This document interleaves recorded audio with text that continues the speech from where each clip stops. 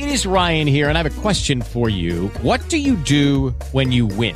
Like, are you a fist pumper, a woohooer, a hand clapper, a high fiver? I kind of like the high five, but if you want to hone in on those winning moves, check out Chumba Casino. At ChumbaCasino.com, choose from hundreds of social casino-style games for your chance to redeem serious cash prizes. There are new game releases weekly, plus free daily bonuses. So don't wait. Start having the most fun ever at ChumbaCasino.com. No purchase necessary. VGW. Void where prohibited by law. See terms and conditions. 18+. Blog Talk Radio. Broadcasting from Atlanta, Georgia, home of the world's greatest artists, TLC, Gladys Knight, India Ari, Indigo Girls, and Hartsfield Atlanta Jackson Airport, the Falcons, and Clark Atlanta University. This is The Bright Side with Technisha, a daily show with real people with real experiences. And now, here's your host, Technisha.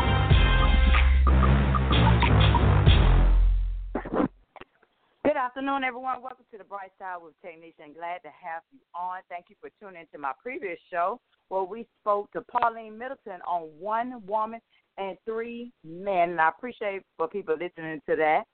And please comment, give me feedback. They are always welcome. Hit me up on Facebook. I have my Facebook fan page, The Bright Side with Technisha. You can follow me on Snapchat, TKDay4.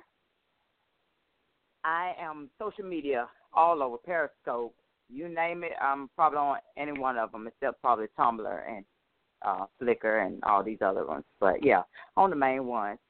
But, anyhow, I have a good show, and I have a good person on with me. I know a couple of my friends who are interested in animation and who actually love to do. I have one fantastic coworker, and I'm got to make sure I tag her this show because she could draw her butt off. So I know she'll definitely be interested in this one.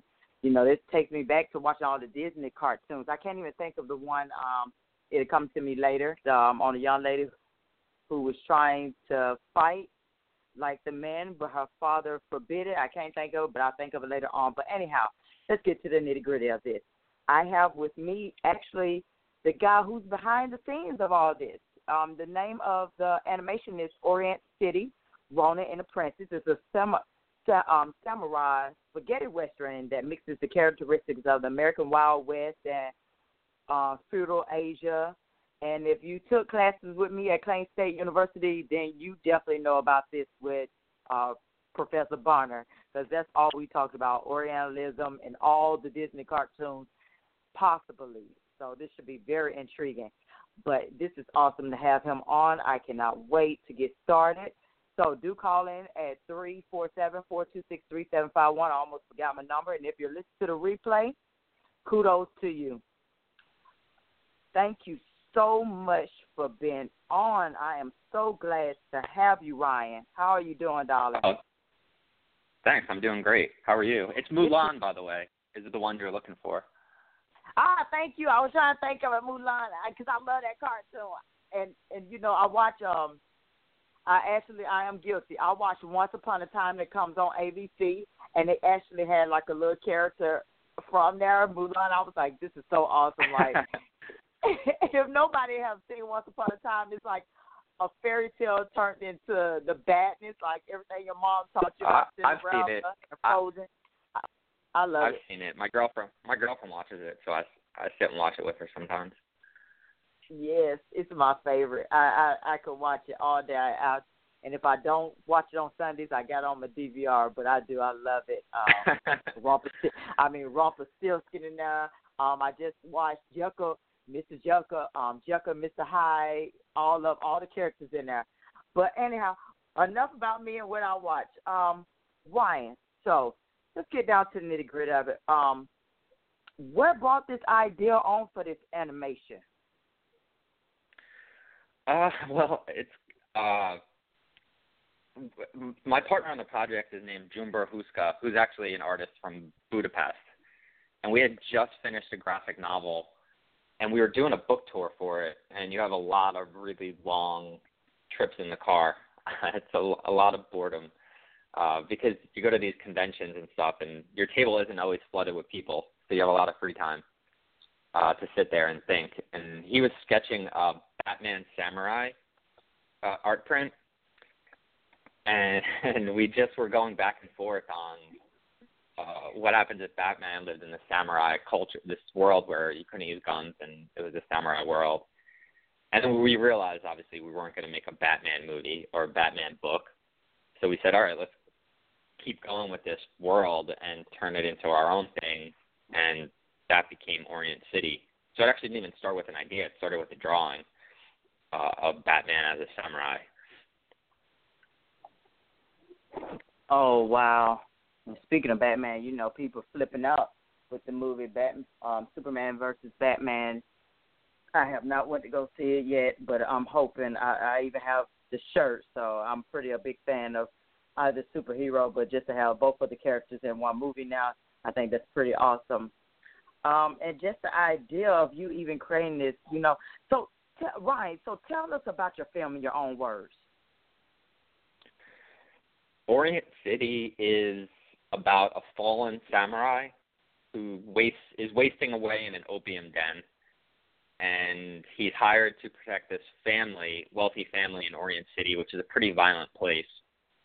And he's set up to fail, but in protecting the family, he develops a bond with the little kid in the family, and then he fails, ultimately, in protecting the family.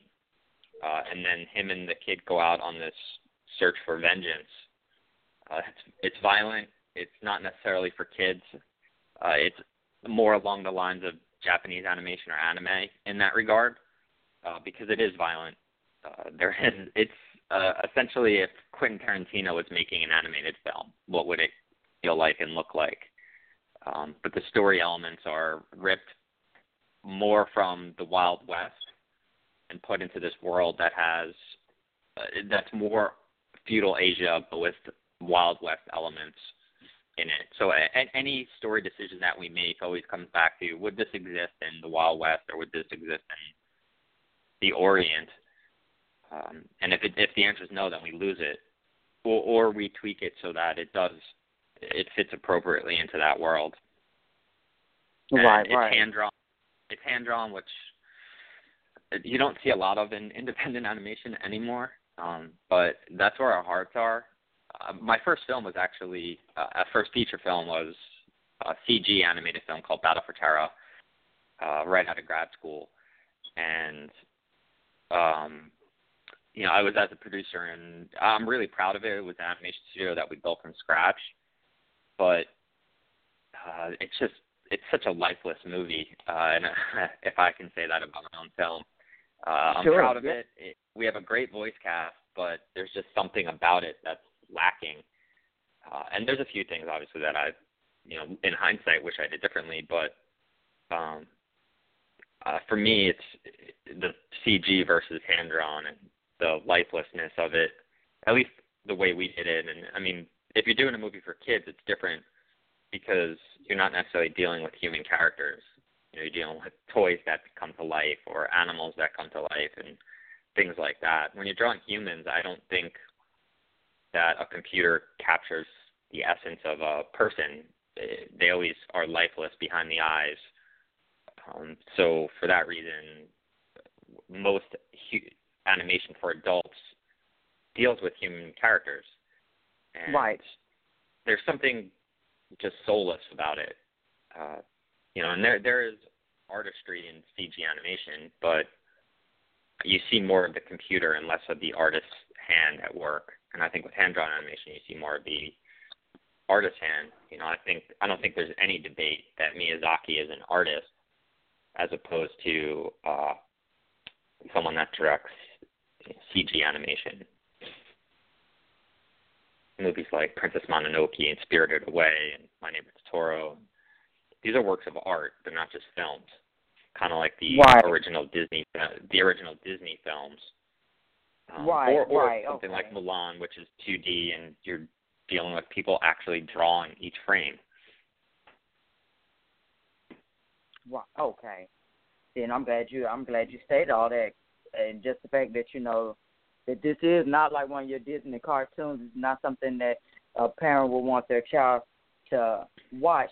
But why? No, you probably get the Bad Parent of the Year award.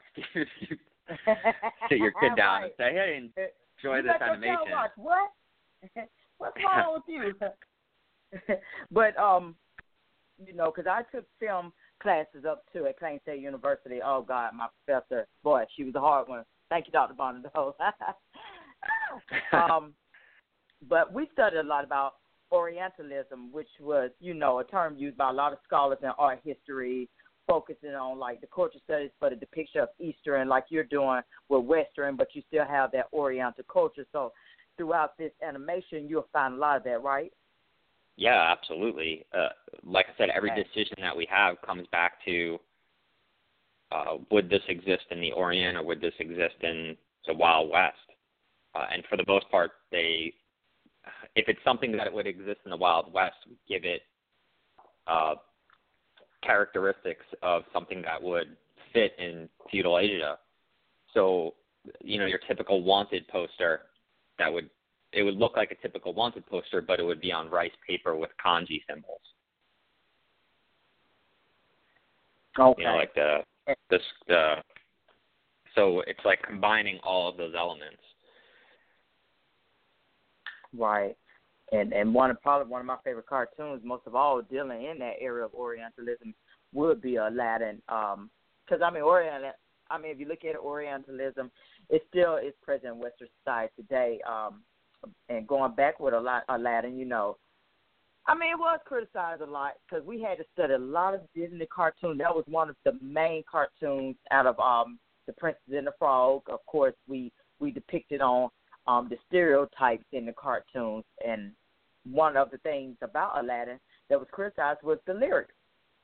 Because when the song says, well, they cut off your ear if they don't like your face, it's barbaric. But, hey, it's home. It deminimizes Aladdin's home and then allows you to really recognize it's uncivilized and it's barbaric. So a lot of these things go on in this cartoon. So I really can't wait to actually see it myself. When is the production coming out? Right now we're running a Kickstarter for some of the production costs, and that ends on June 3rd. But we're already in production, essentially. You know, you can see the first shot of the film is done, which is this. The city stretches vertically. It does not stretch. It's not flat at all. It's built on rocks that jut up, which is something that we wanted to do just because we thought it was cool. And we didn't want this to be a traditional world that anyone had seen before. So the first shot goes from the water all the way up. It's like a 2-minute opening shot. That's pretty cool. Totally tangent to your question. December 1st will be done. Oh, okay. So December 1st will be finished everything, all the animation, all the score, all the voiceover work, everything like that. And it'll be able to be viewed in December for the holidays.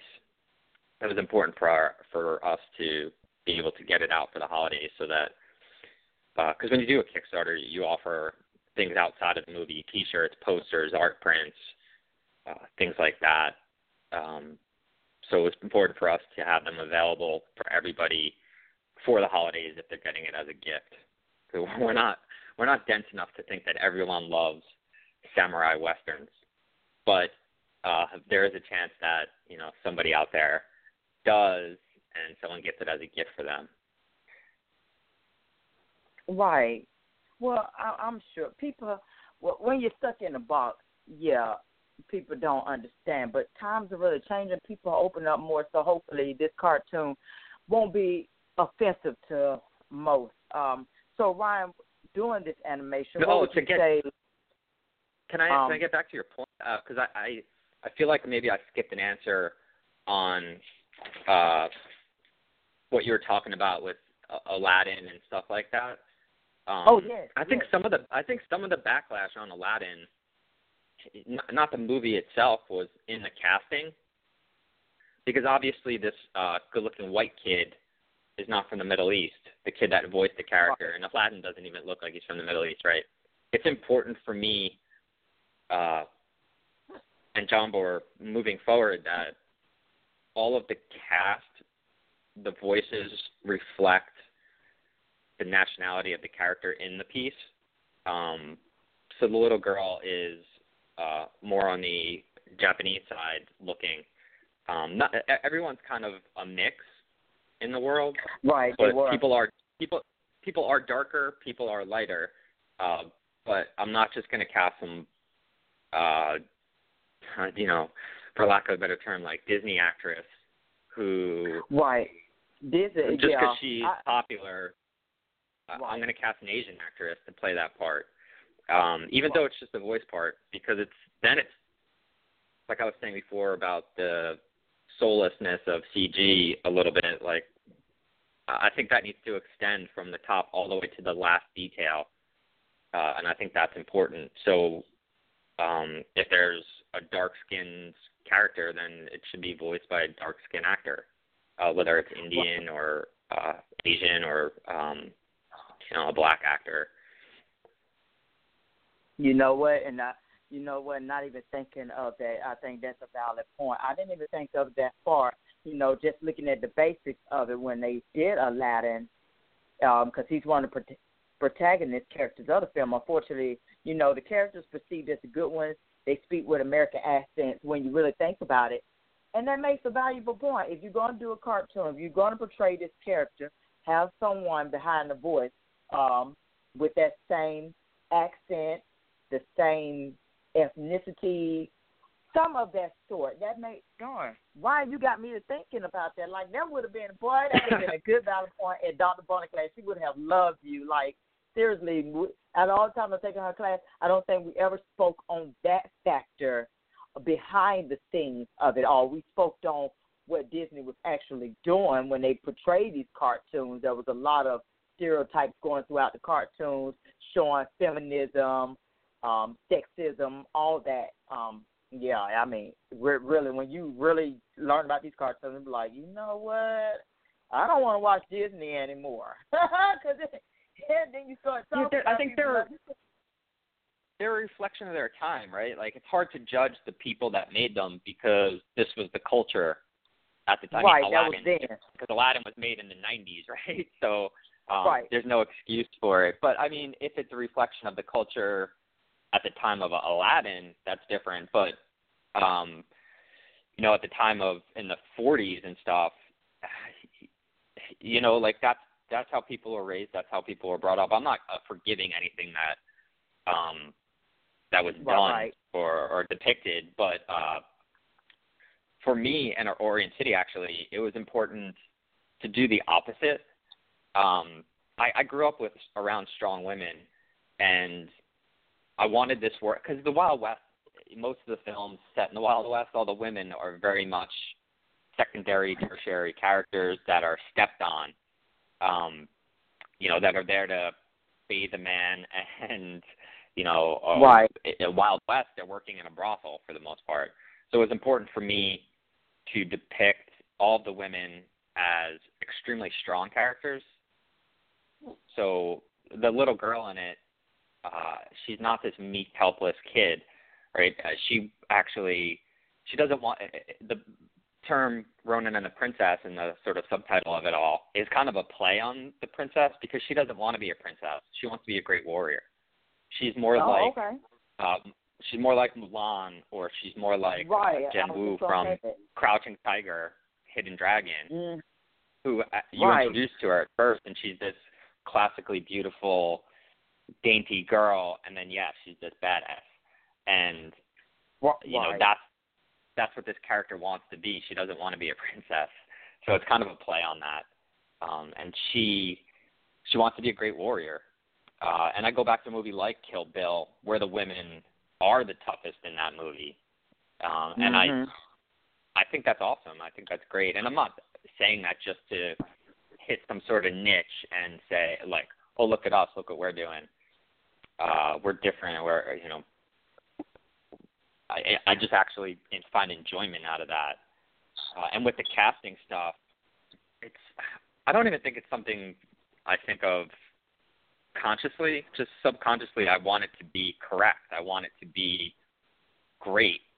I want it to be exact. And for me, that means what is the best reflection of that, and that's casting people who fit that part the best, not people who are going to sell the movie the best. And I think a lot of casting choices are made for that reason. I think it's the wrong reason. Right. A lot of times. And, like, you know, for a live-action movie, if you're going to cast, say, a light-skinned person in a role that was supposed to go to a darker-skinned person, and you can justify it as, well, he's a bigger star. Well, you know, this movie costs X amount of money. I need to justify that. We're talking about voices. You know, someone's face isn't going on the poster of this. So the least you can do is cast the right person for the part. Right. You know, and I'm glad it's not some sort of do-gooder attitude that I have that's like, well, you know, there's not enough roles for this or that. It's just, that's obviously part of it, but if the role is for an Asian person, cast an Asian person. If the role is for an Indian person, cast an Indian person. I think it's just common sense to some degree, and I think a lot of people don't use common sense chasing a dollar, which is frustrating. Right. And I'm so glad that you are actually feeling that way, that you're making a new comeback to this, because if anybody study film, I mean, you see it throughout all the films. They do it on majority of your films. They cast the wrong people, and you're right, they do it because this character, he's a big star, she's a big star. It doesn't matter. Even we have to paint your faces, and I know it was no excuses probably back years ago, but that's what they did a lot of times.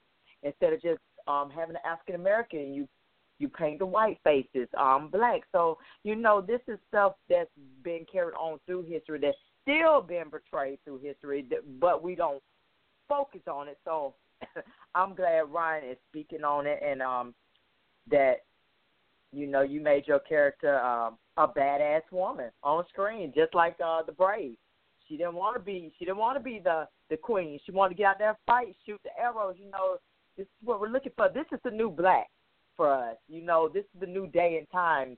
Women, women are more dangerous than men now. So I love it. Yeah.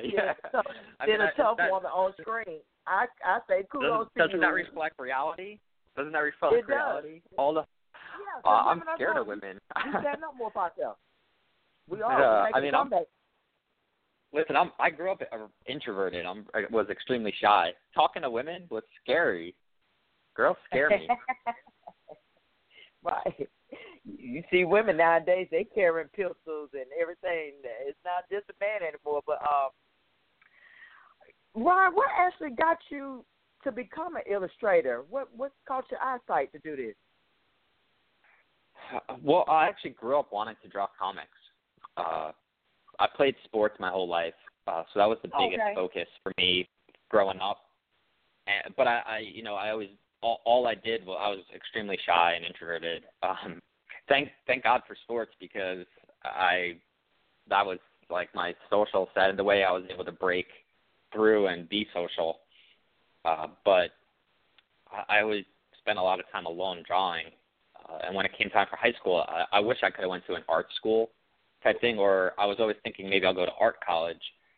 But I played sports, and I went to college to play sports. And, you know, the sports world and the art world don't necessarily mesh personality-wise, or, you know, there aren't any art schools that offer big-time lacrosse programs. And, you know, you put those dreams aside to follow another dream.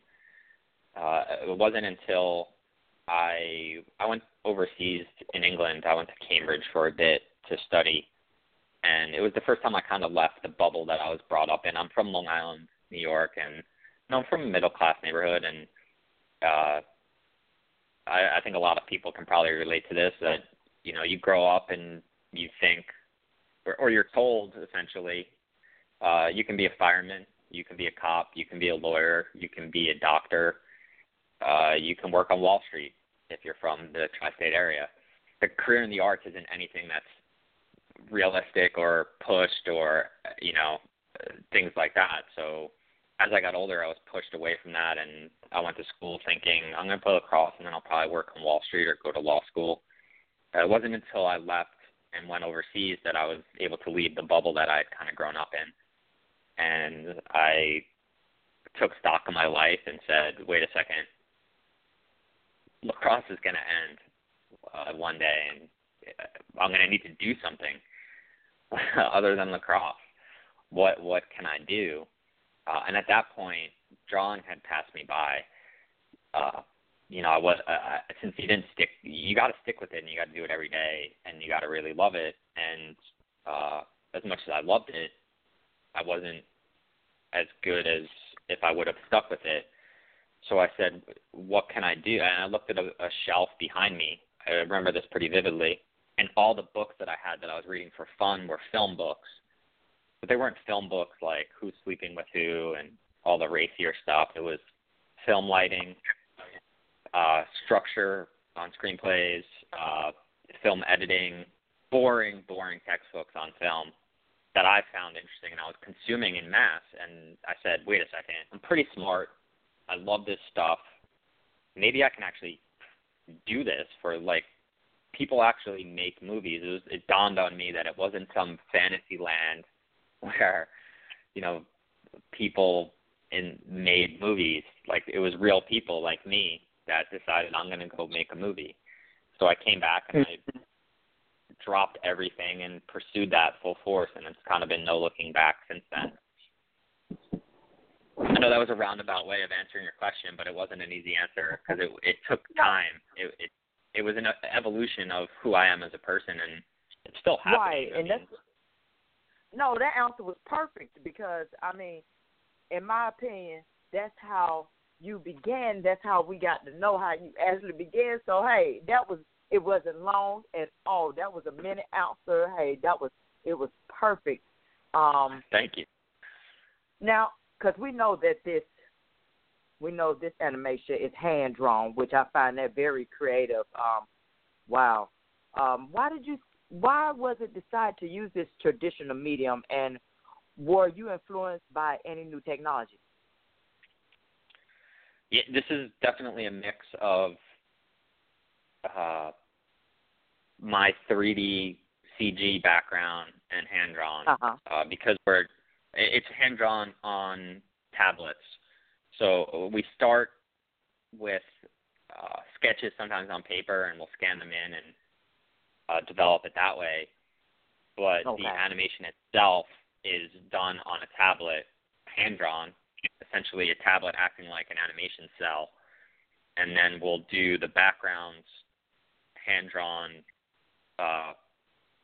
and then add CG elements to them and visual effects in the computer. It's just it's just easier. It's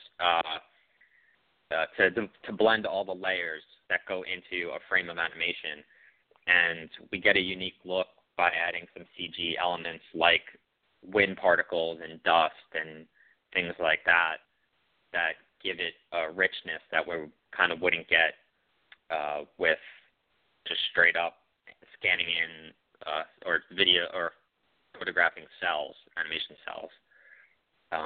The reason we did hand drawn was, to be honest with you, it was never a question. It was never, should we do this CG or should we do this hand drawn? It was always just assumed between John Bohr and myself. I don't know why that it was going to be hand drawn, but both of us, that's our goal, that's our dream, is to be doing hand drawn movies. Like I had said earlier, Battle for Terra for me. Again, I'm really proud of it. We have a great voice cast for it. We built this studio from scratch, this animation studio, right out of grad school. But I watched that movie and I have no joy. It's soulless to me. It's really soulless. So I'd always rather be making hand-drawn stuff, just because if you're going to do something independently, especially, a lot of times you need to be in love with it, not 99%, 100%. It needs to be something you're obsessed with. And I realized that, and it was, like I said, I'm still evolving, and you're still learning these things, and sometimes you do something and it doesn't turn out exactly how you had hoped. And as I get older, I realize life is short, and you need to do the things that you really, really love.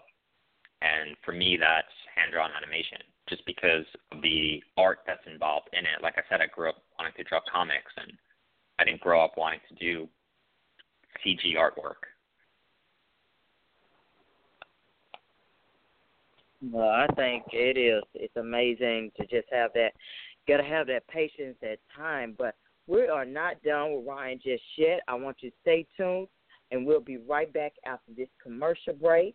And don't forget to call in at 347-426-3751.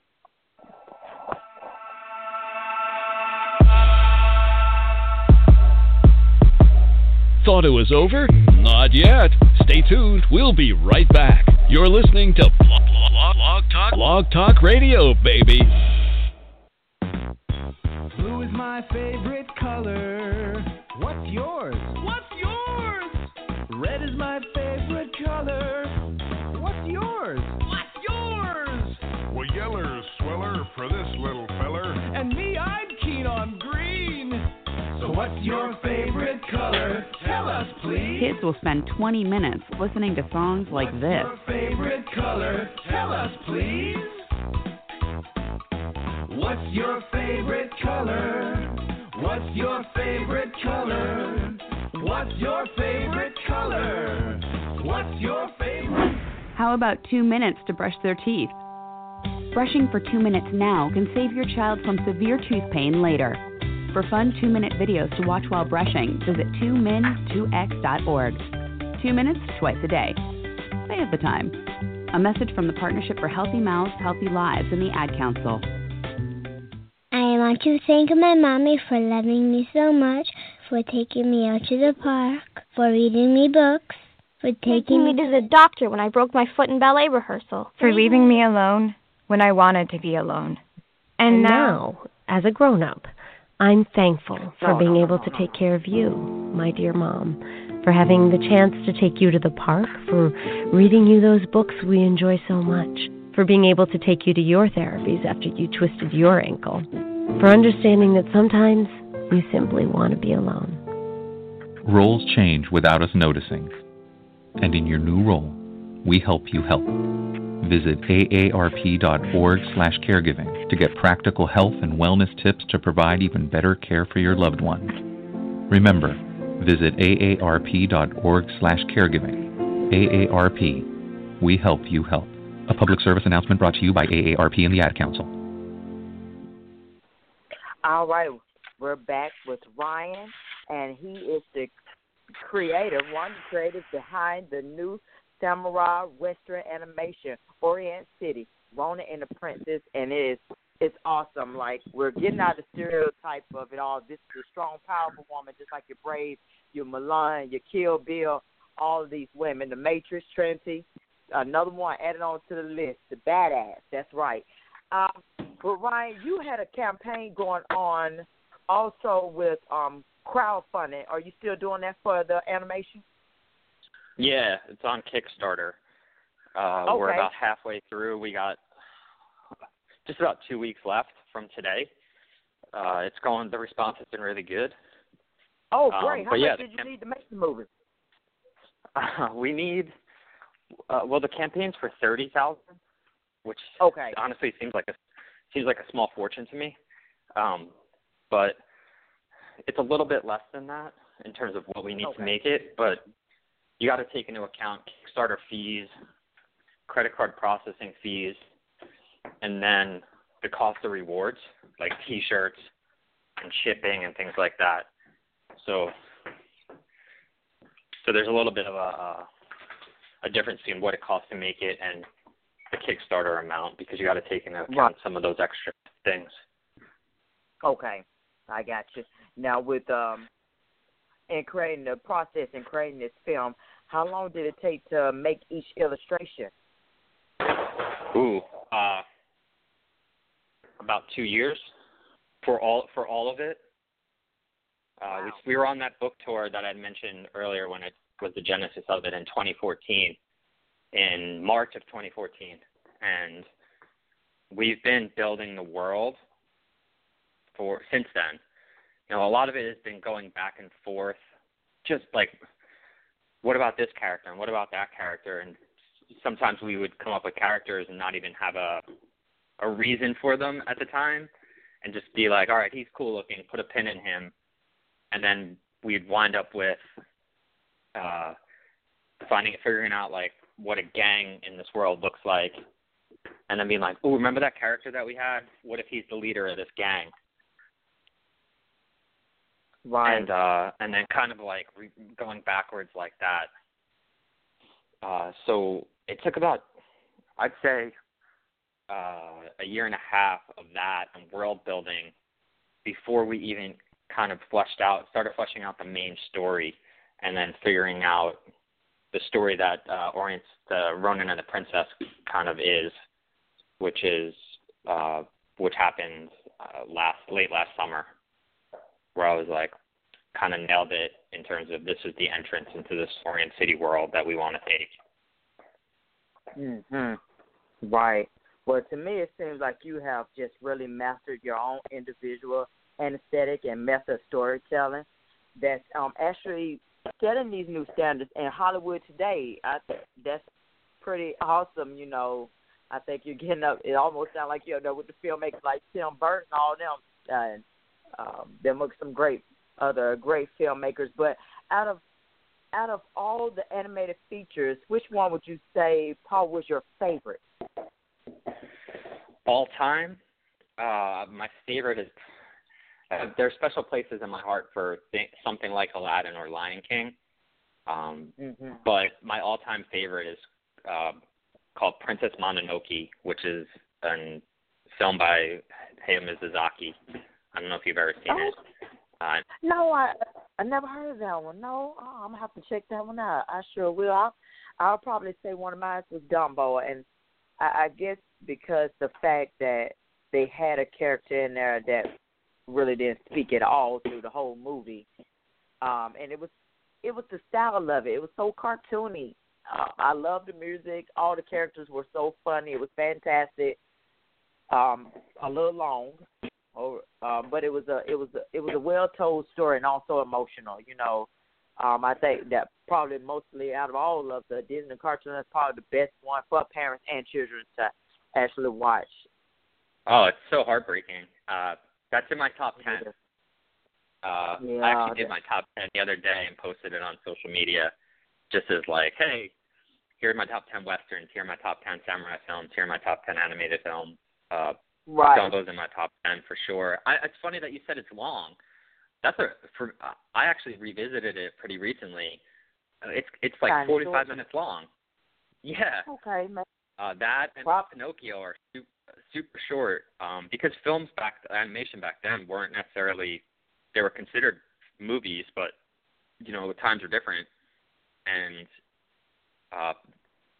I was surprised with how it was like, you know what it was? At the time, my girlfriend she was 4 years old, and we were trying to kill time, so we put in Dumbo. I put in Dumbo, which she loved, and you know, trying to placate her. And maybe 40 minutes later, she's up in my face. Let's do something. What are we gonna do? And I'm like, wait a second. I thought you were watching Dumbo. She's like, it's over. I'm like, what? Come on, Disney, make a longer movie. Right, like, look, I thought I was going to get at least an hour break. Oh, Lord, she's back up. Yeah, exactly. Put it back on again. Put it back on. Replay. Yeah. That's when I realized, wait a second, this thing's short. That was maybe it probably, I don't know, maybe it probably was long for me. Maybe somebody hit the rewind button or something. That's probably what it was. You know, my household, it was, child, you better sit on down, especially when mom didn't feel like being father. But Ryan, just given that you've been around for a little while and have managed to, have you managed to find some interesting collaborations by working on in the film industry? What advice? Well, let me rephrase that, because that's not how I wanted it to come out. I wanted to actually say, since you kind of been around for a little while and have managed to find some interesting collaborations and worked on a few movies and this animation, what advice would you give to anyone that was wanting to try and get in on the fun and what pitfalls do you think they should avoid, given that you have taken advantage of hindsight? Filmmaking in general, or animation specifically? Filmmaking in general, maybe. What are some things that you're good advice on and to avoid? The best thing I can say, all right, so when I decided, because I went to producing school at USC, I had a finance background, and it just made the most sense for me, even though I knew at the end of the day I wanted to be writing and directing, not just producing. It was a great move on my part in that now I am intrinsically aware of all of the elements that go into producing. I do my own budgets. I do my own schedules. No one tells me this costs this and this costs that. And I just look at them blankly and nod my head and say yes. Like, I know what things cost. So that helped a lot. But when I knew that I wanted to be writing and directing, I had written a script and set out to try to make it, and it was more expensive than it needed it to be because I wrote a bigger script. So I went back and wrote a smaller script. And that was bigger than, because at the time, I didn't have anything necessarily to show as a director other than some short films. And no one's throwing money at you. So I kept going back and writing something smaller and smaller and smaller until I wrote something small enough that I didn't need to go begging for money. I can just go make it. So I guess my advice is, don't wait for someone to give you the green light to go make something. If you really want to do this, you need to go do it. It's not to say you shouldn't go PA and work on a few film sets to learn the process and learn how sets work and things like that. But if you have a general understanding, you literally need to go do it. Can't wait. So the secondary advice I would have there is write something appropriate. Write something that with a budget in mind so that you can go do it. Don't say, I'm going to make this movie and it's $1 million sci-fi epic, right? Make the movie that's going to cost $50,000 or $100,000. It wasn't until I wrote that small script where I said, I can get this location, I can get that location. If at the end of the day, I can get this is fine with all actors that aren't quote unquote stars, and I can pay them scale, which is essentially $125 a day. And it wasn't until that I was able to direct my first film.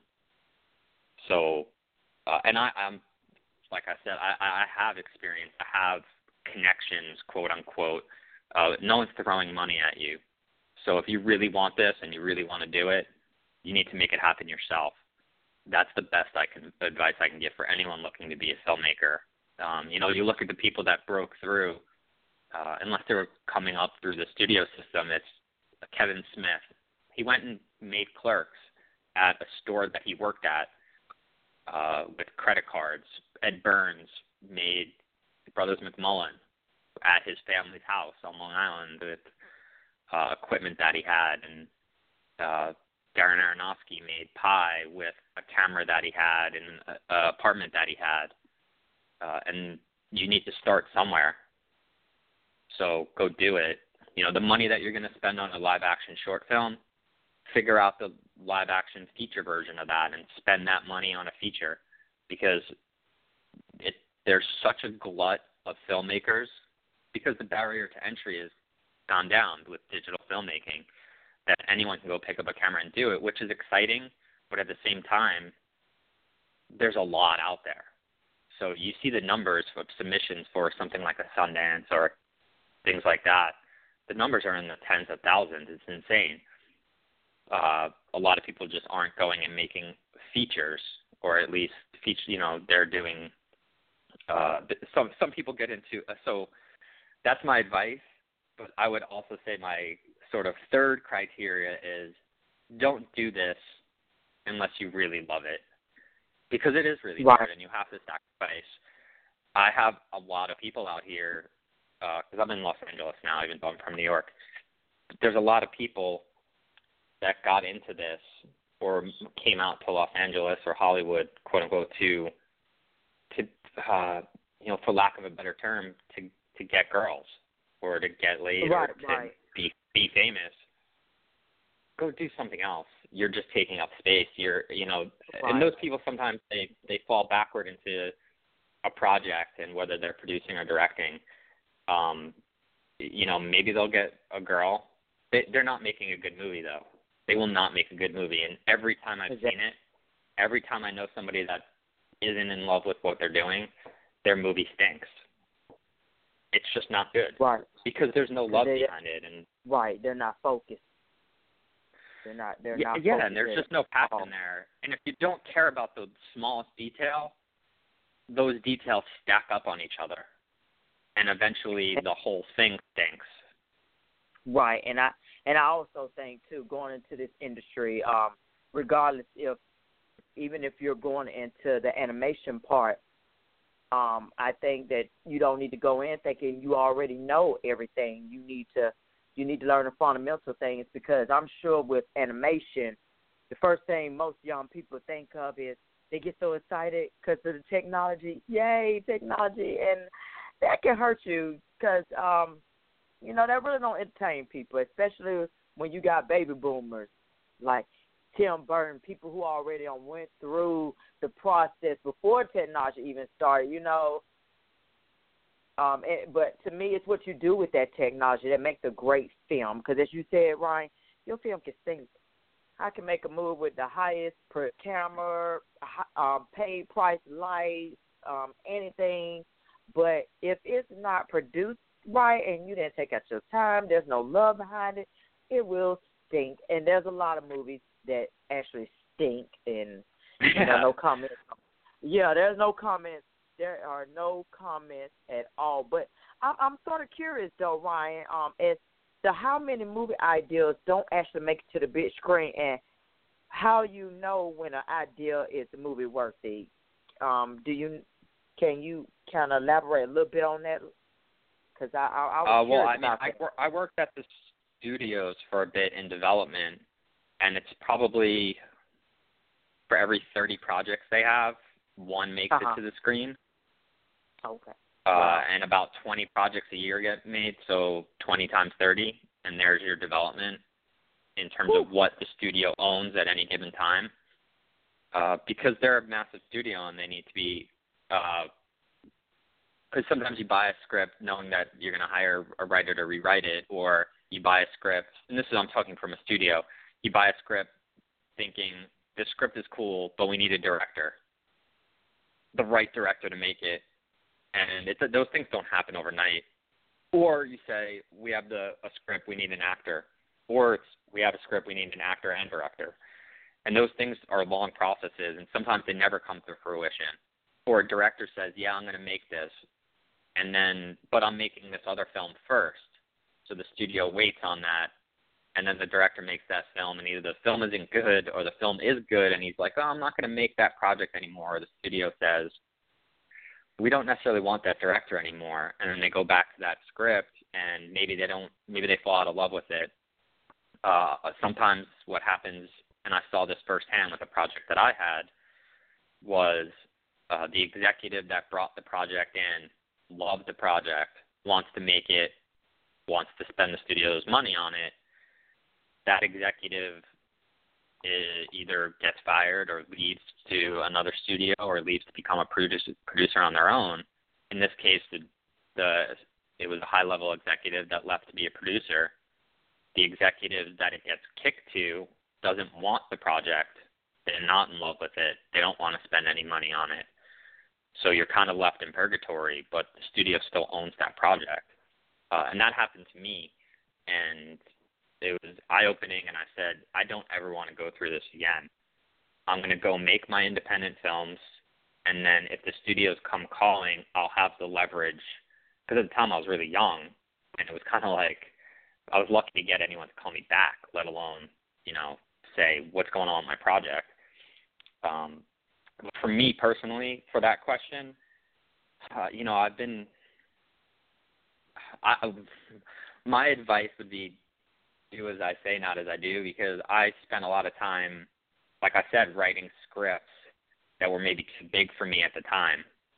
So I have more scripts than maybe necessary. But at the same time, now that I'm starting, now that things are rolling for me as a director, I have the next level up script. And then after that, I know, all right, if that's successful, I'll have an entrance into the next level up from that. And I already have my kind of projects in that regard. In terms of when you know they're ready, personal taste. That's all it is. And I think that goes for everything, because there's a reason, like you said, there's a lot of bad movies that get made, and some of those movies cost $200 million, and sometimes a movie costs $500,000 and is way better and does more money at the box office. At the end of the day, it's the personal taste of that filmmaker and the people that were involved with it. Sometimes it's a runaway train, and you find out that executives are in the business of keeping their jobs. That's what they're all trying not to lose their job, which is a terrible existence. Because if when you wake up every day and you're just saying, I need to not get fired, your job is to say no. As your job is to not take chances. Your job is to do the most comfortable, easy thing, and that's risk-adverse strategy. So if you love something, you don't necessarily push it, or you don't necessarily make it. What you do is you have a script from a writer that's written a few movies that were decent or were made in the past. Maybe you don't even love the script. Maybe it's not even that great. But you say, well, this writer was already successful, so there must be something there. Then you find a director that was moderately successful, and then you fill it with actors that you say, well, if this thing fails, it's not my fault. I found a writer that had some success. I found a director that had some success, and I found actors that had a following. So everything is so risk adverse. Rather than finding a project that say, I love this script, let's find a unique director that's perfect for it. And it's kind of I would never want to live like that. And I decided kind of from the onset that I wouldn't. And it's been a struggle. I'm not going to lie and say I'm living the high life. A lot of people look at me and from the outside and they're like, oh, you must be killing it, like financially. And I'm like, because they look at my resume and it's pretty good. And I'm like, oh, man. I kind of just smile and nod. Sure, what am I going to say? I didn't order chicken on my salad because I'm worried about the $2 extra per day. But when you're an independent artist, that's, you don't make money. You're always waiting to break through. But money never really drove me. Obviously, I left this. I was coming from Cambridge University, which some consider the best school in the world, studying economics and finance, and left that to pursue this. So it was never about money for me. It was never about getting girls for me. It was never about any of those things. I always had this thought that money will come eventually, hopefully one day. I just got to keep doing what I'm doing, and I hear it from my parents a lot. You need to start thinking about what's next. And I'm like, what do you mean what's next? But what's my next project? And they're like, well, you can't go on making minimum wage forever. I'm like, well, who said? Exactly. So, you just need to be willing to sacrifice, and I'm willing to sacrifice. I'll live in my car if I have to. I will. That's the risk that you have to take. Right. Those are the risks, and I spoke about it on my Snapchat. Like, life is about risk, and sometimes it seems like, I don't want to do it, but you have to. And just speaking on the fact of money, I went over this. Well, one of the mentors went over this affirmations called money. Money can't buy you everything. Money is not everything. Money And I mean, it was great little notes and stuff. Let me see if I can find it. It was, money can buy you a good time, but not a peace of mind. Money can buy you a companion, but not a friend. And always remember this: you don't attract who you want, you attract who you are. And becoming the person you can changes your goals. So I really understand where you are coming from, Ryan. You have to be passionate. Anything that you do out here, regardless if news reporter, doctor, lawyer, police officer, whatever your profession you choose, you have to become the best at it, and you also need to love it as well. And one thing about loving it, if you are willing to do it without getting paid, then that means you actually love what you do. So, Ryan, first of all, I do want to thank you for coming on to the show again. And also, what is in store for the future? Any more animated films coming out or other types of films? So I directed a film last year, a live-action movie. Okay. That's called Suburban Cowboy. It is being sold right now, so that's nerve-wracking. But I'm in the middle of this Kickstarter for Orient City, so it's taking my mind off of it, which is a good thing. So it's called Suburban Cowboy. It'll be out hopefully next year sometime. I don't know where or how or when, but mostly it's small, so it'll be on a VOD platform type thing. And then right now my main focus is Orient City and getting this Kickstarter to its goal. And then if so, we'll be making the film from now until December 1st. The goal is that this is the first entry into the world of Orient City.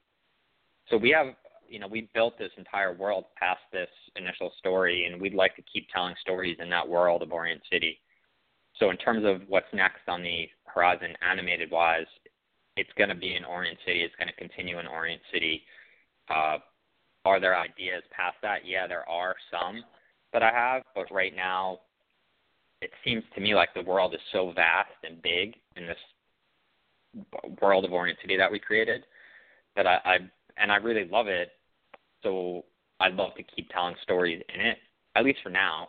I'm sure at some point I'll get burnt out and shift gears and maybe take a break from it. But and then I have a live action film that I'm putting the pieces together for. But a lot of that depends on who buys Suburban Cowboy and for how much, and is there a financier that takes notice of that and of me and says, here it is, because it's a bit of a step up. It's still not, in relative terms of Hollywood, it's pennies, but for me, these are all small fortunes that I'm trying to raise.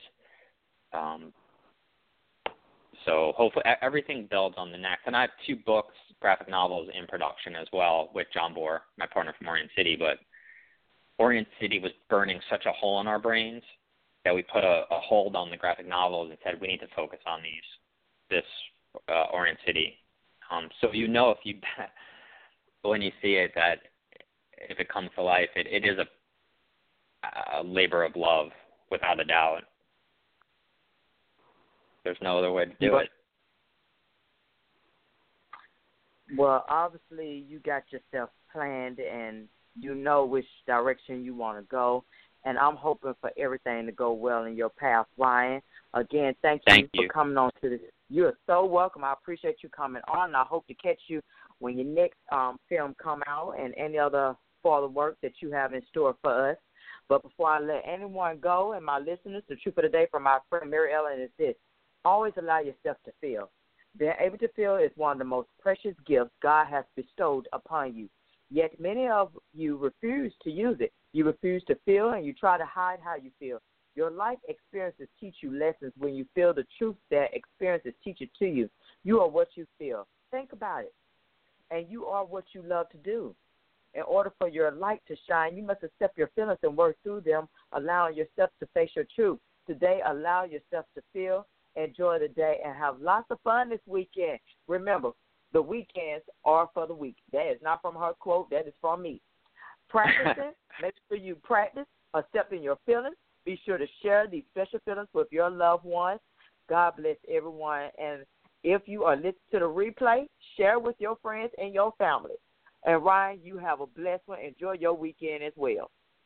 You too. Thank you so much for talking to me. You are so welcome. Well, my listeners, I am out. You enjoy that weekend, have fun, and stay out of trouble. Thanks for listening to The Bright Side with Technisha. If you like what you heard, tell your dad, mother, cousin, uncle, whomever. Be sure to check out the archive section at www.brightsidewithtk.com.